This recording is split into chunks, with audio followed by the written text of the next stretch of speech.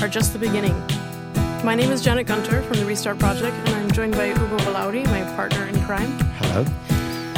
In this episode, we're going to talk about a big company. It's a company we often talk about, but today we're a little bit inspired by Mr. Robot, so we're going to call them Peach. I love peaches. Peach sits on a mountain of offshore cash. They make compelling products that everybody wants. In fact, I have one in front of me right now. Some claim Peach has been lost since its founder died. Well, Peach puts on these events. They're really slick, stage-managed events where new products are unveiled to an audience of adoring fanboys. We also think they're probably targeted towards the shareholders and investors. Against the backdrop of a seemingly noble battle with the FBI around our privacy, last week, Peach surprised everyone by making some values-driven announcements before revealing the latest Goldilocks tweaks to their fashionable products. So we're going to start with the rather surprising intervention from one of Apple's VPs, Lisa Jackson, who heads up their environmental work. And we're going to do a little bit of deconstructing of what Peach had to tell us. So here's Lisa Jackson. In fact, we're now 100% renewable in 23 countries around the world. Now, in some places, we're able to purchase renewable energy right from the grid, from existing sources. But that's not always possible, which has led us to some pretty innovative solutions. In Sichuan province, China, we found a way to build a 40-megawatt solar farm without disturbing the local population. Yaks. The innovation is in building a system that allows for electricity generation and hay production for the local yak ranchers. That solar project is producing more than enough electricity to power our 34 retail stores and our 19 offices in the country. That makes our facilities there carbon neutral. So, this is a pretty big claim that Peach is making, that they're carbon neutral. That they're carbon neutral in China, which is quite interesting to us because we all know that everything that Peach makes is manufactured in China. And this is, while we obviously praise them for, figuring out how to put solar panels next to yaks. The yaks seems happy about it. Yeah, although I may want to go talk to them before listening to more yakking. I do think it's really important to call Apple on this one. And it is, while praising them for cleaning up the data centers and they're cleaning up the carbon footprint of their retail, which is gigantic, great, we need to call them on this one. Why is that, Ugo? Because there's a slight caveat to this conversation, and when they talk about their facilities in China, they refer to their stores and their offices. So if they talk about making it all powered by renewables, they're talking about the stores, the big flashy stores that now are powered by renewable energy, and the office people that work in Apple offices typing at a computer. Peach offices. Oh, sorry. Peach offices, excuse me, using Peach branded devices. But they're not talking about the huge, gigantic Peach elephant in the room, which is the manufacturing of all of these devices, which happens to be taking place in China. By a company called BadgerCon. Yes. And actually, in a sense, Lisa is right in saying that this is not their facility, because it's a facility not owned by Peach where they manufacture, but it is the gigantic elephant in the room. Yeah, and for us, I guess while we do praise Apple, Peach, for the things that they do, that they have innovated in. For example, they create product reports, environmental reports about the environmental impact of each product.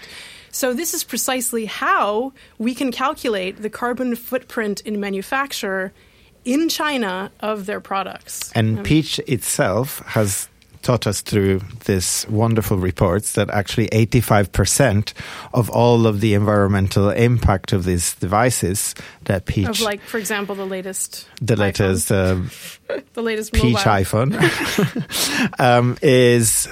happens at manufacturing, which means that 85%, which is a gigantic proportion if you look at the big cake, it's not necessarily powered up by renewables, and that is what we should be concentrating on. Lisa also mentions, I don't know if you were going to play this bit, concentrates so much on how devices are packaged, and this has been an obsession of manufacturers, but it's easy to talk about these things, about using paper or plastic. It's less easy to discuss how you source your materials for the devices and how much energy, water, and et cetera, you're using when you're manufacturing them. And we did do a calculation, I believe, of the carbon footprint of the latest Peach phone, which was something of the magnitude of the carbon footprint of 3 boroughs in London. Yes, and they were Westminster, Camden, and Lambeth, if I'm not wrong. So if you just take a big slice of London, probably one of the most carbon intensive slices, that is the total global carbon footprint of the manufacturer. For 1 year? For 1 year of one of their phones.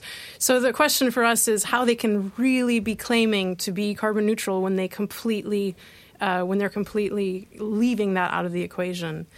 And yeah, frankly, no amount of good work on packaging or buying of forests is going to help that. And I guess the interesting point is that if they can innovate in Sichuan with the yaks and the solar, why can't they help their contractors who make the phones also clean up energy? And maybe that's, knowing this company, maybe they're already working on it in secret. But it's something we should push them for. And they do mention that they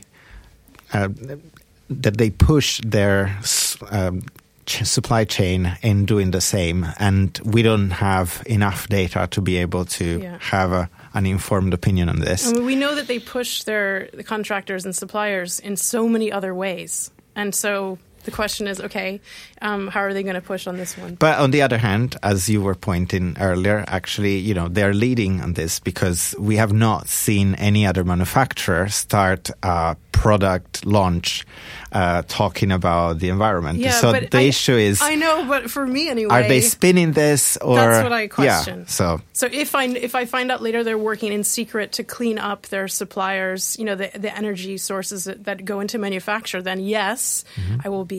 If I find that, 5 years later nothing has changed, then this is definitely some very, very costly and convincing greenwashing going on.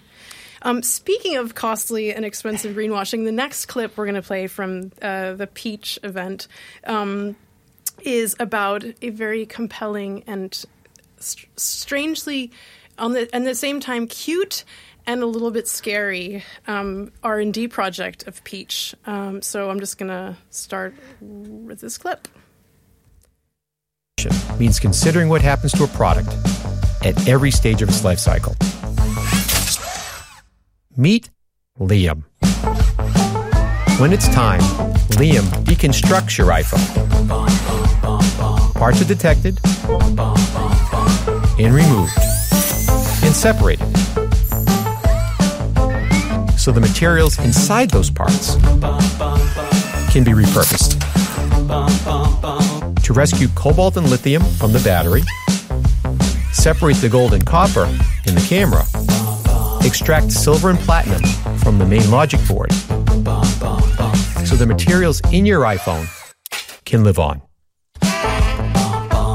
Because in a world with limited resources, some things can't be replaced.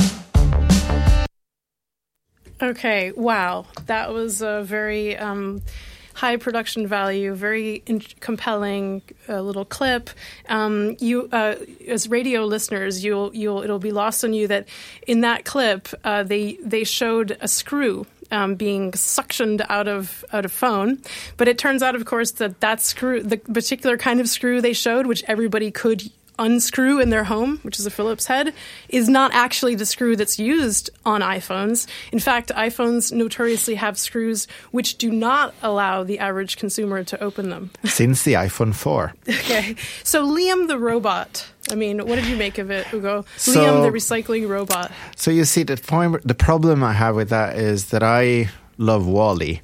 And so I love a different type of robot, like a robot that goes and scavenges but finds, like passion in what it does. And it's not as cold and it's not as perfect, but actually can be multiplied much more. I didn't think there was very much that was very cuddly about Liam, though. No, that's frankly. what I mean. Okay. I love Wall-E. I don't like the coldness of Liam. Yeah, Liam looked more like a surgical robot or something. Exactly. So he had good music, though. Yeah, good music to dance to while he disassembles things. So my main problem with Liam actually is something that I didn't see a lot of people commenting on online. And it's that, okay, that's wonderful that they've designed this initial robot, which they are installing in California to take care of recycling, allegedly iPhone 6. Now, iPhone 6 don't really need to be recycled because they're at most 2 years old. Okay, but eventually they will be. Eventually they right? will. Eventually they will. But I would hope that they get reused and for parts before disassembling them for now. And, it's a compelling number that they are actually able to disassemble one of these phones in 11 seconds using Liam. That is incredible in a way. But it also shows the limit that even if Liam was to work non-stop 360 days a year for 24 hours, it will still only be able to disassemble a fraction of all the iPhones that have been sold in that year. And it costs probably a fortune, and it's not like an open source technology that every recycler across the world will be able to implement. So, yeah. So, Janet, I remember that you had plans to visit a recycling facility last week. In exactly fact, the same day. It was everyone was sending me these emails like, you've got to see this amazing peach robot called Liam, and it was the same day that I was going to an e-waste recycling facility. It's a coincidence. Yeah, I don't know. But I'm telling you, the recycling of e-waste looks like something completely different than what you see in that nice, amazing Apple video. What I saw was actually rather shocking. I mean, because you and I we put so much care and TLC into the things that come to our events, and we have this just appreciation for the intrinsic value of things. And to go to a place where you see, where you literally see these massive machines like pushing, crushing, dropping, lifting, smashing things that maybe only a couple of weeks ago functioned or had some value for people. It was a little bit shocking for me. Talking to the people at Sweep who run this facility, they were saying that because of the way that household consumer e-waste is collected, it is really difficult to figure out how to pull potentially repairable or reusable devices from the waste stream. So what you see essentially is like a mountain of things that you can recognize. Some of them are potentially really high quality or formerly high quality, like Dyson Hoovers and a KitchenAid mixer, for example, and stuff that, probably lasted a long time. You just see it being like swept around, crushed, smashed. And it basically just, there's a bit of a sort that happens for LCD screens for toxicity reasons. But everything else just goes down a conveyor belt and is slowly sorted. And it's quite elaborate, the way in which materials are separated and the way things are shredded. But in a sense, everything is treated the same way. And so in thinking about the iPhone, probably for most recyclers, the iPhone is literally just shredded. I mean, because as you said, the knowledge about how to disassemble it so quickly is in a sense proprietary. It's not being offered up to the recyclers that are going to have to deal with these devices in most parts of the world. Oftentimes there is no economic model for real disassembly, like what you see with Liam Robot. Their only real economic model is put it through a shredder and use centrifugal force and things and little blowers and things to separate out materials. But it's not nearly as efficient as what you see in Liam the Robot, and it really had me pause, seeing it. Yeah, so I guess what the Liam story tells us is it's hinting at a future where manufacturers will bring back their own products back to the factory and re-extract value from the products and hopefully reuse the parts in their own remanufacturing, which is not what Liam is doing, by the way. And that's another... Not yet, anyway. Not yet. Yeah. Like, they're helping to use some parts to manufacture solar panels, for example. But they hope that in the future it will lead to a different approach to reusing some of the components in further design of Peach products. But the question then is, okay, so this facility I visited in Kent, I wouldn't say it employs, it employs as many people as, say, like a factory would, assembling things. However, it does employ quite a few people. Those are jobs that are in a sense, local to our region. What is this circular economy going to look like if it's so centrally controlled? In other words, if the jobs are only through the manufacturer, it's a really important question to ask. Like, what should a circular economy look like? If we're going to recoup everything, how does it happen?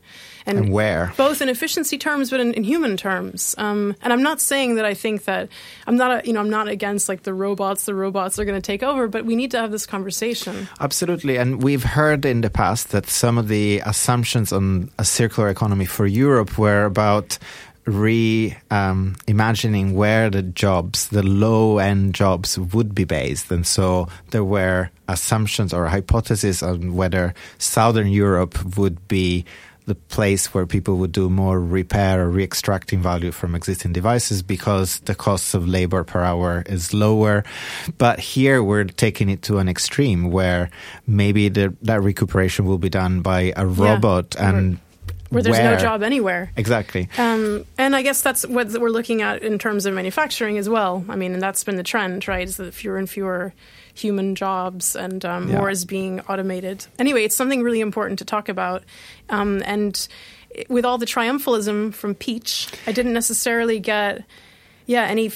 almost everything they presented seemed like human-free in a way. Like they show a picture of a yak under a solar panel. They show a robot disassembling a phone. And anyway, that's something. It's my also pet peeve and critique. And I know that iFixit made the same critique because they're essentially trying to support smaller businesses to get involved in repair and reuse And additionally, we read on a report by Reuters that actually.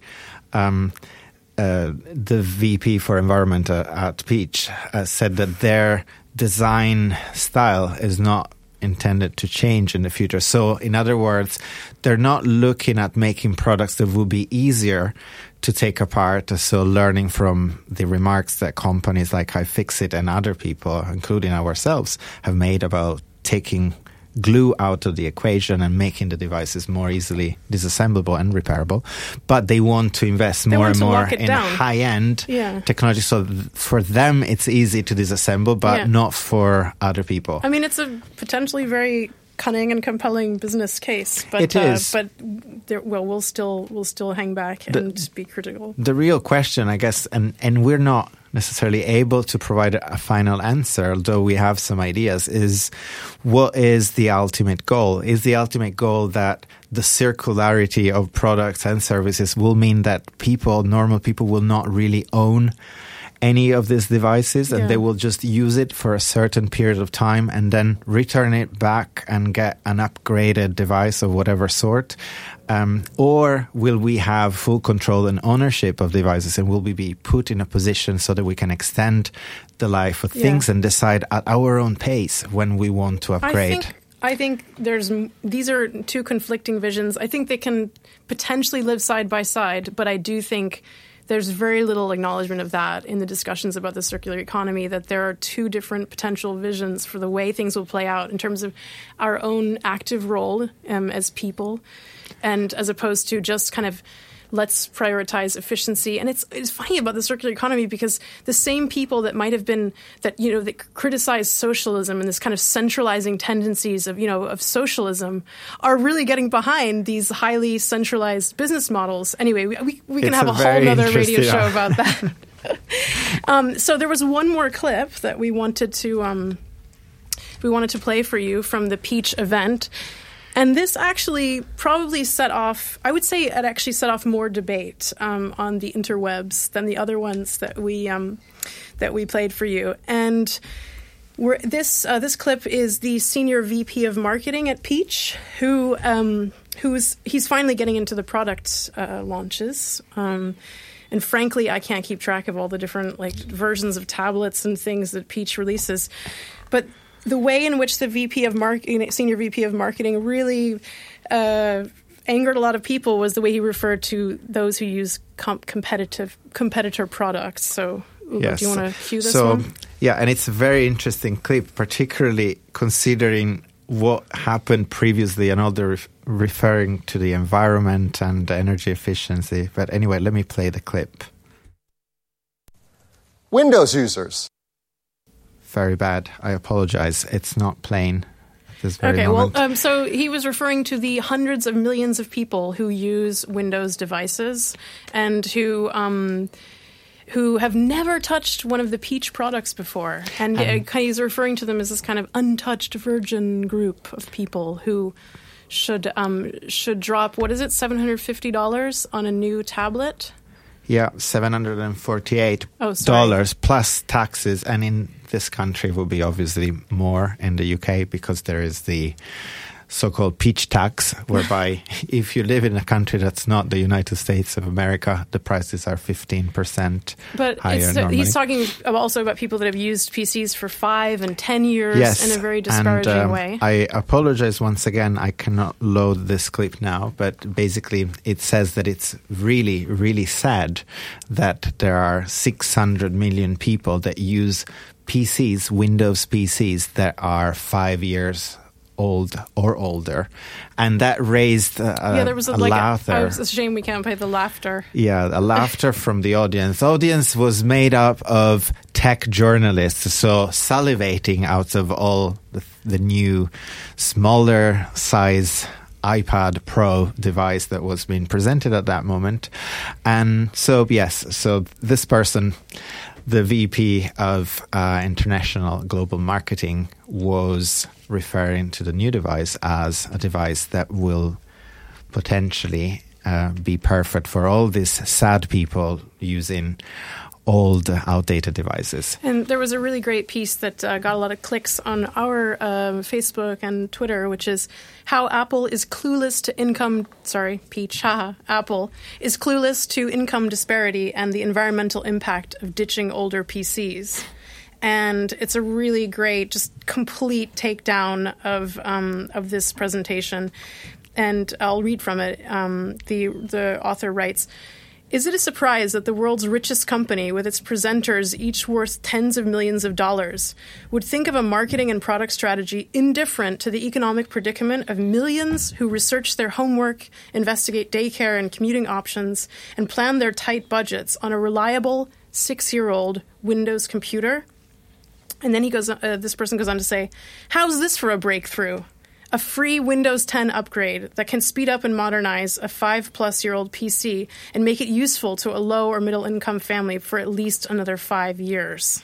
And actually, speaking of breakthrough, Schiller was actually made quite a laughable statement just after talking about the 600 million of sad PCs, saying that the true breakthrough was this wonderful pencil that can help you sketch on the iPad. I think he called it revolutionary. And actually, we would love to see another type of breakthrough.